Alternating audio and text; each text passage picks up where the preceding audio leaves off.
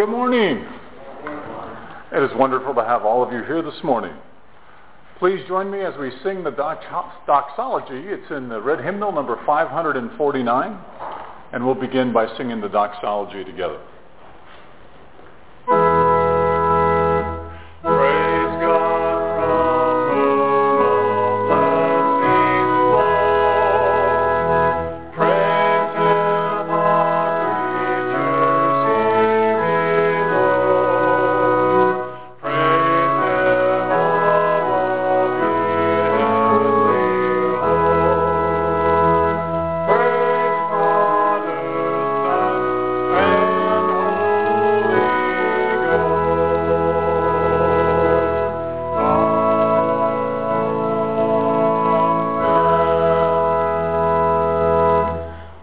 Worship is number 713. When the Pharisees heard that Jesus had silenced the Sadducees, they came together, and one of them, a teacher of the law, tried to trap him with a question. "Teacher," he asked, "which is the greatest commandment in the law?" Jesus answered, "You must love the Lord your God with all your heart and with all your soul and with all your mind.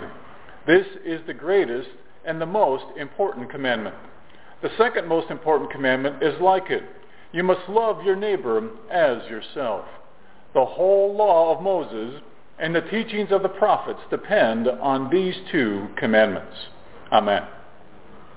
Our first hymn this morning is number 445, "More About Jesus I Would Know." Number 445 in your red hymnal, "More About Jesus I Would Know."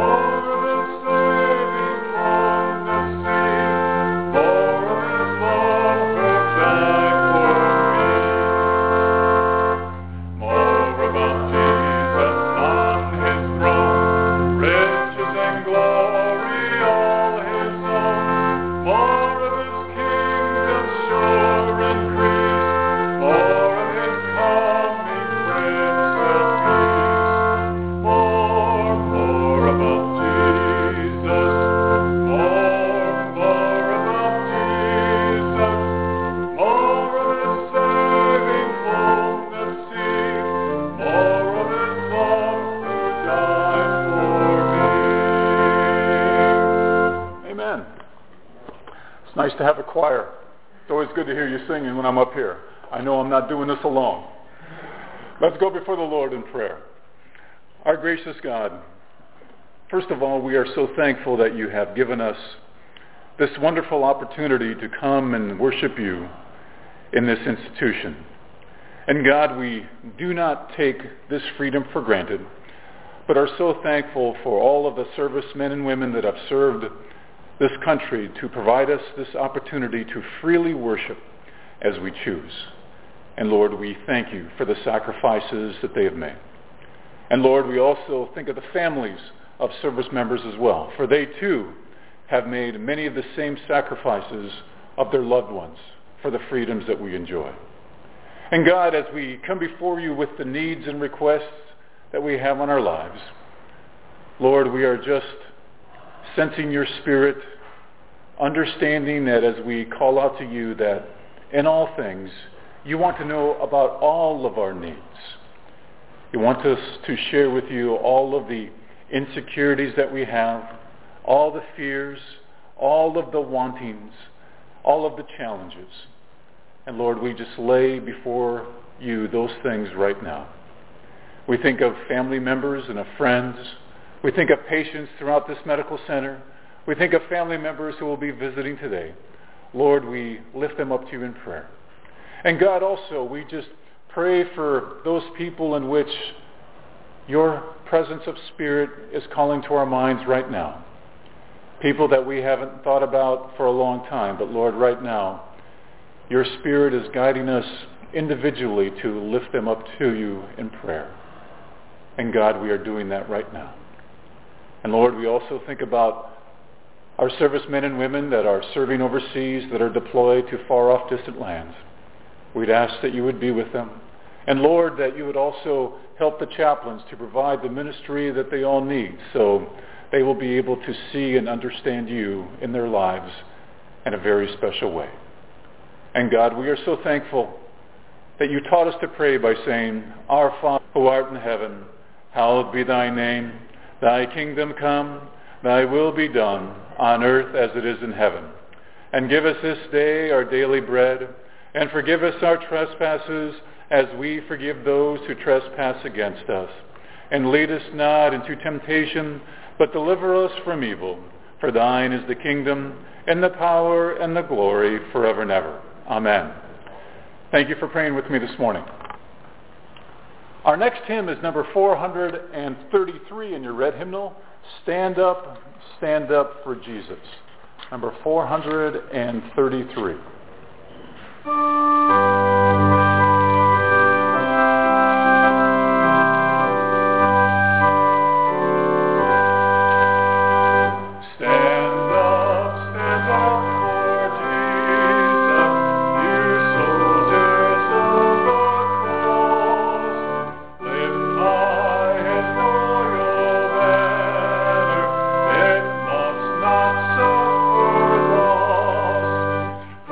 victory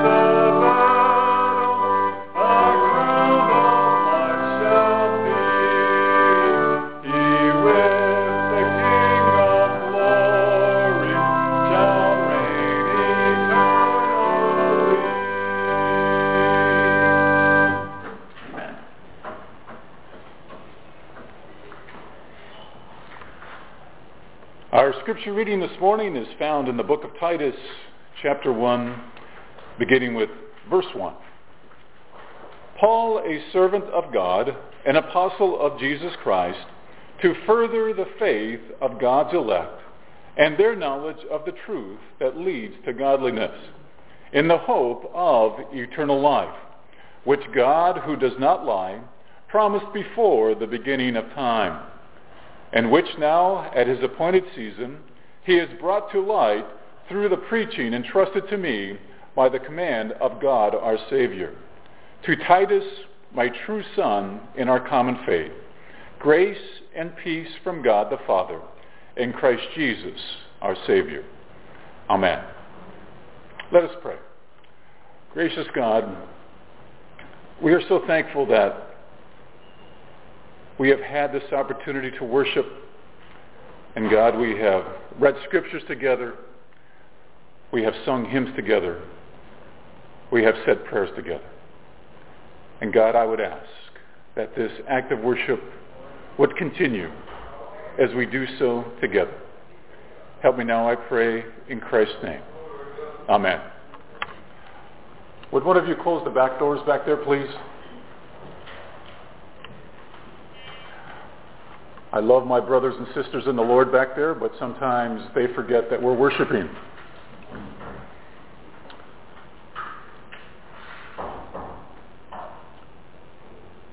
Thank you very much. Appreciate it. Okay. Now that we can get to work, right? Last week I was part of a panel of chaplains, and we were talking about different things in terms of how to provide ministry to veterans. And we had a lot of clergy here from the Phoenix area, and I was part of this panel discussion. But before we began that panel discussion, there was a previous session in which a chaplain from a different VA was talking about different aspects of service members and when they're in combat and what they face. And he specifically said that he is there to talk about and to comment the research that he's been involved in as a chaplain, as a researcher. And so he was there to talk about the head aspect, right, of people that have served in various combat situations. And then the other person that was there was someone who I had served with actually in Iraq. And I had not seen him since Iraq, and he was there to talk about the heart of ministering to people that have served in combat situations. In fact, when I saw him, I must admit that I was moved with a lot of deep emotion. In fact, he had retired, and he retired as a Navy captain. We were both Navy chaplains serving with Marines in OIF 2. If any of you remember when that was a long time ago. And his name is Chaplain Targonsky, and he's a Franciscan. And, of course, I hadn't seen him since I left in 2005. I got to remember how long ago it was. And he was a Franciscan. He was dressed up in his robes, and he had the big beard on and everything like that. And I recognized him, obviously. But it was so good to see him because we embraced each other, and I think in a very loving way, in a very way that was very dear to me. And so it was his turn to talk, and he was talking about the heart aspects of people's lives spiritually.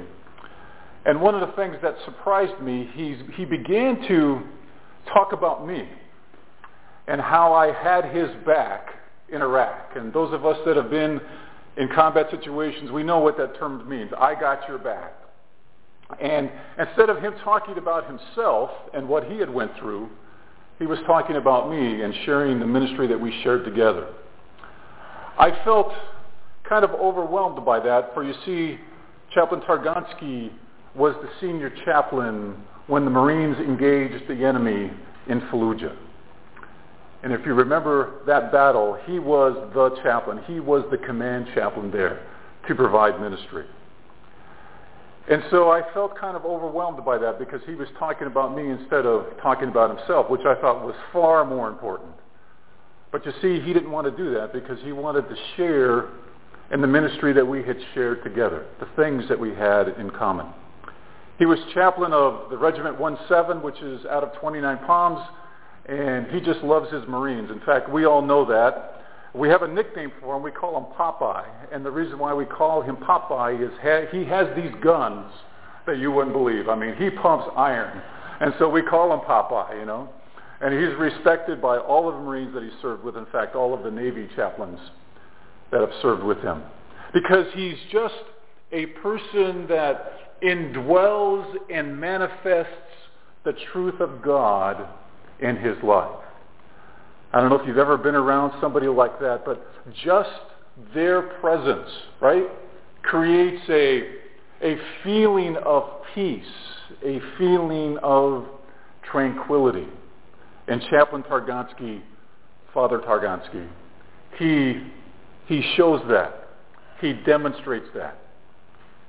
And so as we talk about truth and as we talk about the godliness and the basis of our lives and the truth that represent who we are as followers of Jesus Christ, the question I want to ask you, as I've asked myself, is what do we project in the truth of what we represent in Christ?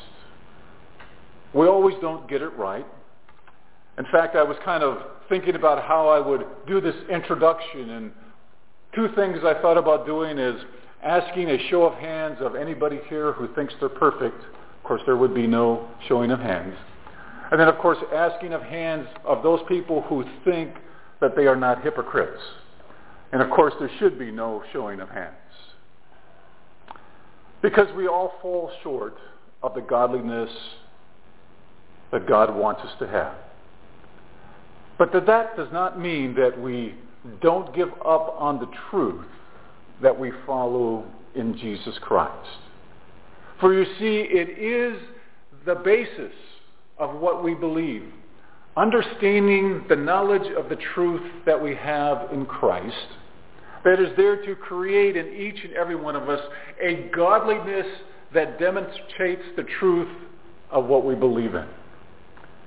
Now please understand, we don't get it right. I don't get it right. I'm sure if I sat down and thought about it, I could tell you how many times I already failed this morning and did not get it right. Specifically when I have to drive on the freeway, right? And people cut you off. I don't need to express that anymore. I didn't get it right today, okay? I try really hard, but all of a sudden I find language in my vocabulary that I thought was unknown to me. But you know what? We should strive to get it right in godliness because we do have the knowledge of Christ in our lives. And so what that means is in all that we do and all that we say, we should make the attempt to do the right thing, to make the attempt to try to get it right. Because we are projecting in our lives, the people that are around us, what we represent, who we are. I mean, do we represent truth or do we represent a lie? And I think it's important for us to understand that as we represent that truth, we are demonstrating who we are as followers of Jesus Christ. And so when we look at the truth, and if we have an understanding of the knowledge of truth, what does that mean? Well, when you came to know Jesus Christ as your personal Savior, and all of us have different journeys in terms of how we obtain that understanding that God needs to be in our lives. Some of us, it's a gradual journey, and all of a sudden you just come to the understanding, hey, I know that I'm with God through Jesus Christ. For others, it's perhaps a Damascus Road experience when all of a sudden you see God in a very unique way and you make a profession of faith. That too is a journey as well. As we think about our journey in God and how we came to know Jesus Christ, how was that truth revealed to you?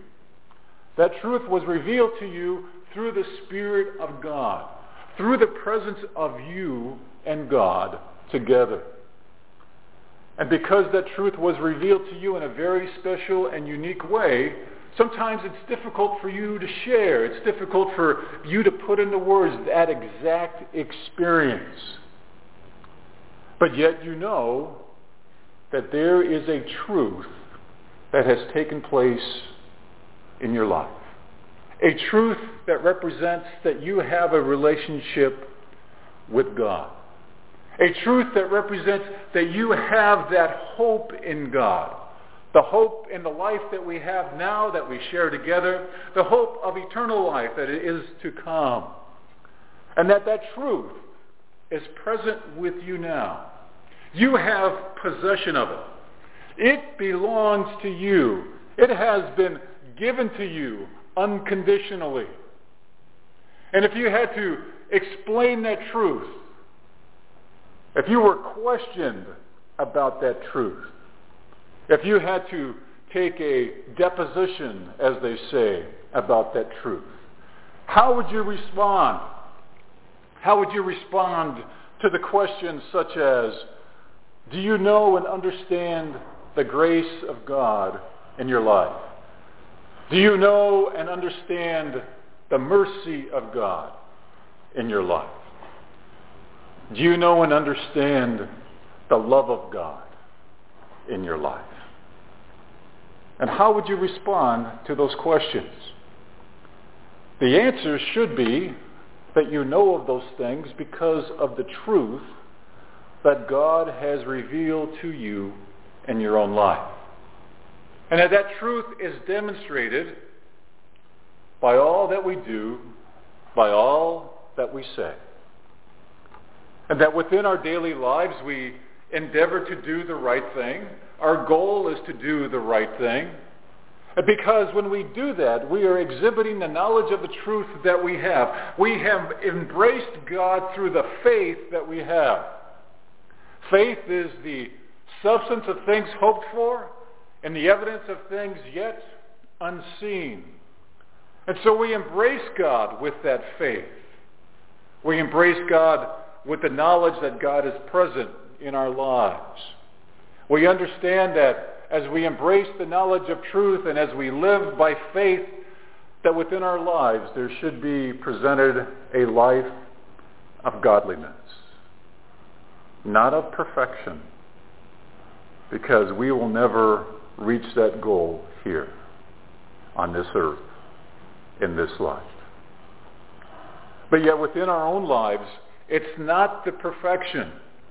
It's the fact that you and I strive for godliness, to live for God the best way that we can with His strength and with His power. The relationships that we have with each other. Do we endeavor to live in godliness the best way that we possibly can? And then we find ourselves in situations where God has to do the rest. And I think it's an opportunity for us to see within our own lives that we need to have godliness. We need to have godliness every step of the way in our lives, every step of our journey. That should be our goal, that which we should endeavor to follow. Understanding that as we embrace God, we see that within our lives there is an outward working that is taking place, an outward projection of who we are in Christ, an outward projection of compassion of God in our lives. Because when we demonstrate compassion to others, we are showing and we are revealing the truth of who God is in our lives. We are revealing the truth of the appreciation that we have of God in our lives by demonstrating that appreciation with compassion to others. Because when we do that, we are truly characterizing our desire to please God in all things. Our desire to demonstrate that godliness. Our desire to show how thankful we are to God by demonstrating to each other that love and that compassion. And yes, we are going to have bad days. Yes, we are going to have bad weeks. Yes, we are going to have bad months. And yes, we might even have bad years. But yet, the truth of God in our lives does not leave us, regardless of what our actions temporarily might say about our relationship with Him in Christ. God never leaves you. God has never forsaken you in your life. Now, there are times, if you are like me, where you attempt to run away from God. When God gives you direction and purpose in a specific way, in a specific relationship, and you don't want to have anything to do with it because you want to do it your way, because you think that you know how to do it better than God. And I am guilty of those things. So you and I, we stand together in that. You do not stand alone. But yet God has never left you, and God has never left me when we have taken that course of action. Because if God would leave us, then God would not be representing that truth that He wants us to have in our lives. Does that make sense? Because if God truly does love us, if God truly does care for us, if God truly has forgiven us, if God truly has given us that grace, if God truly has given us that mercy, that it is truly impossible for us to walk away from God because of that truth that He has placed in our lives through the presence of His Spirit. So if we understand that, and once again, that understanding is something that we engage on a daily basis. And it's going to be 2 steps forward and 1 step back. But you know what? You're always moving forward. You always are engaging the things that God wants you to do in your life by having a life of godliness. Because you know it's the basis of how we are to live. And as we demonstrate that godliness, we see that all that we do, all that we demonstrate is that understanding, is that knowledge of God that we have. Because how can we share with others things that we ourselves do not know? Things that we ourselves do not understand. But as we grow in that knowledge of God, we grow in the truth of God. And we see again and again, as He has forgiven us, we too can forgive. Not in the way in which the world says that we should forgive, but in what God says that we should forgive. That it is a canceled debt. You give up the perceived right to get even, and you give up the whole attitude that you owe me. Because those 3 areas of forgiveness we can all do with God in our lives. Those 3 things. And God gives us the strength to do those 3 things. So we can exercise more and more the truth of godliness in our lives. Because when Christ forgave us on the cross, those are the 3 things that He did. Those are the 3 things that He forgave us for. And when we understand that, we see that our lives begin to take on that form of godliness. And people begin to see that godliness. People begin to see that we are different. Not to be different for different sake, but because we are different. Because a transformation is taking place within our lives. The things that we show and we demonstrate as evidence that we are embracing the truth of God. The godliness that God wants us to show and to demonstrate. The holiness that He wants us to have. For you see, when we do those things, when we give the evidence that we understand the knowledge of that truth in God, then we see for our own selves, and then others begin to see the genuine calling that we have to be followers of Jesus Christ.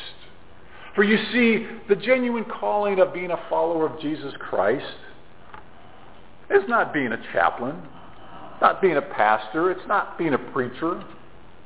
You and I have the same calling. And yes, perhaps, maybe through God's grace, which it is, and God's mercy, which it is, there might be a set apart for me to be a chaplain, a pastor, a preacher. But you and I have the same calling as followers of Jesus Christ. You and I are all equal in the struggles that we have in producing that godliness that's to represent the truth of who we are. You and I are all equal in that. Now, your struggles might be different than my struggles, but guess what? We are all still struggling in our relationship with God. And because of that, we see in that genuine calling that more and more as we follow God, we endeavor to do those things that are right because we want to. We endeavor to pursue godliness because we want to, not because we have to. Because when we do something because we want to, it truly demonstrates what we believe in. For you see, belief means absolutely nothing unless we have a commitment to the conviction of those beliefs in God. That we have a commitment to those things that have convicted us of sin, that have convicted us of the fact that you and I were separated from God, and that Jesus Christ provided that bridge that now we are unified with God in all things. And because of that, we hear the calling of God in our lives, and we want to follow God more and more in all the things that we do to demonstrate that godliness. Because when we demonstrate that godliness and we show that truth and we project that compassion and that love of God to others, it keeps us. This is where the good selfish part takes place. It keeps us on the right track with God. It keeps us on the right journey with God. It keeps us from falling. It keeps us from falling on the face of our lives when we make a mistake. For you see, we know that when we do those things, when we do fall on our face, we know that because we are following that genuine calling, we pick ourselves up. God embraces us.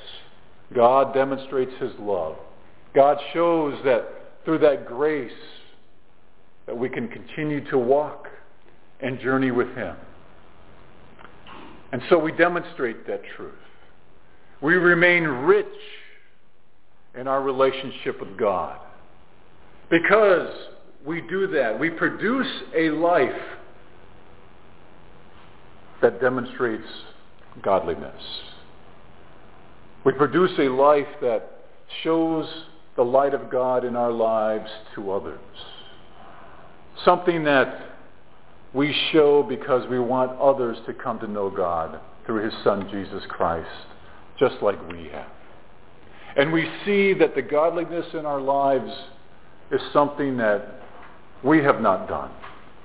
But it's something that the Spirit of God has transformed us to show and that demonstrate that love. Because in that love, we show and we describe God to others. So that is the basis of our godliness, to understand the truth of what we represent in Christ. And we do so joyfully. We do so in a cheerful manner. We do so with a joke. We do so with a smile.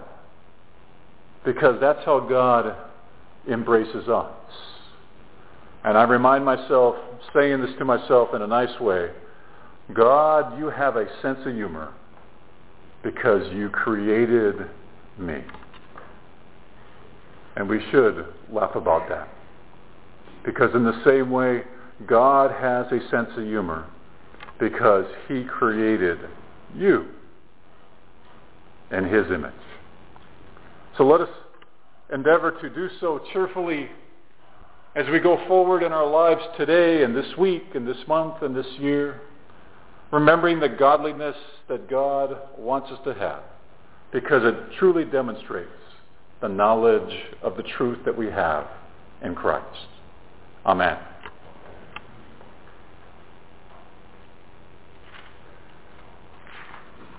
Let us take a few moments and prepare our hearts for communion. And we practice open communion here in our chapel. And what that means is if you know Jesus Christ as your personal Savior, you're welcome to take communion with us.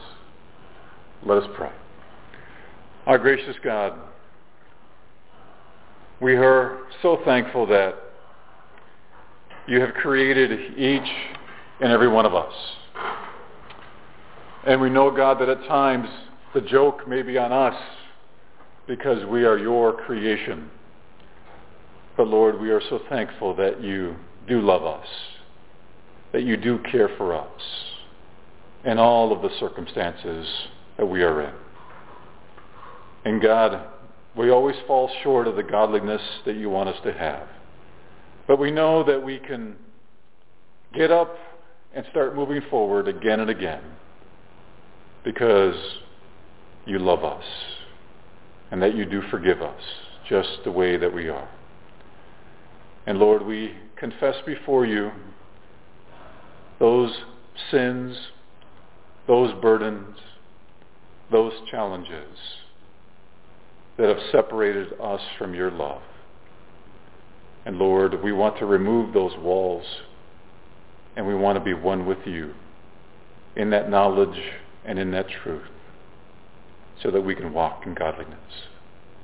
Thank you, God, for forgiving us of all things. In Christ's name, amen.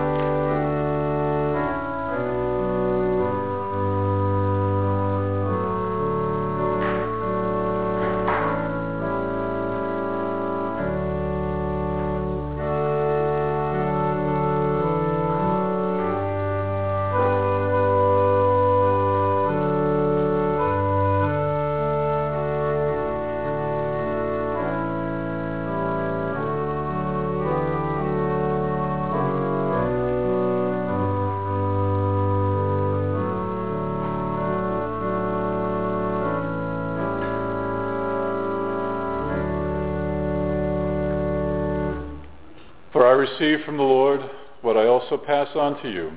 The Lord Jesus, on the night he was betrayed, took bread, and when he broke it, he gave thanks and said, "This is my body, which is for you. Do this in remembrance of me." Let us partake together. In the same way, after supper, he took the cup, saying, "This cup is the new covenant in my blood. Do this whenever you drink it in remembrance of me. For whenever you eat this bread and drink this cup, you proclaim the Lord's death until he comes." Let us partake together.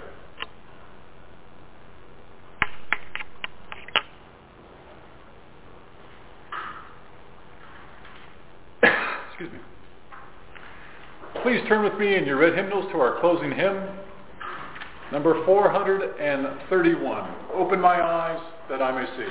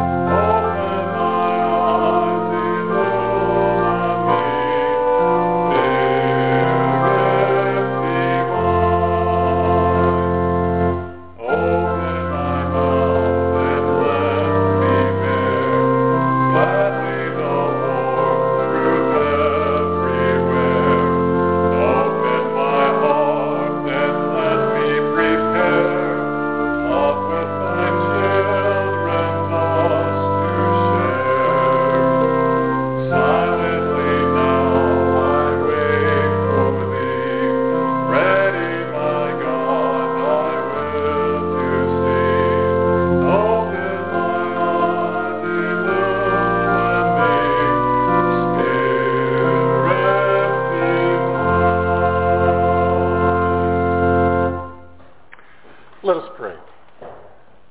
Our gracious God, help us to see that truth in our lives. Give us that understanding to project that truth clearly to others so that they can see the love of God in our lives that is there for them. And now may the peace of God that passes all understanding be with you now and forevermore. Amen. Thank you for coming.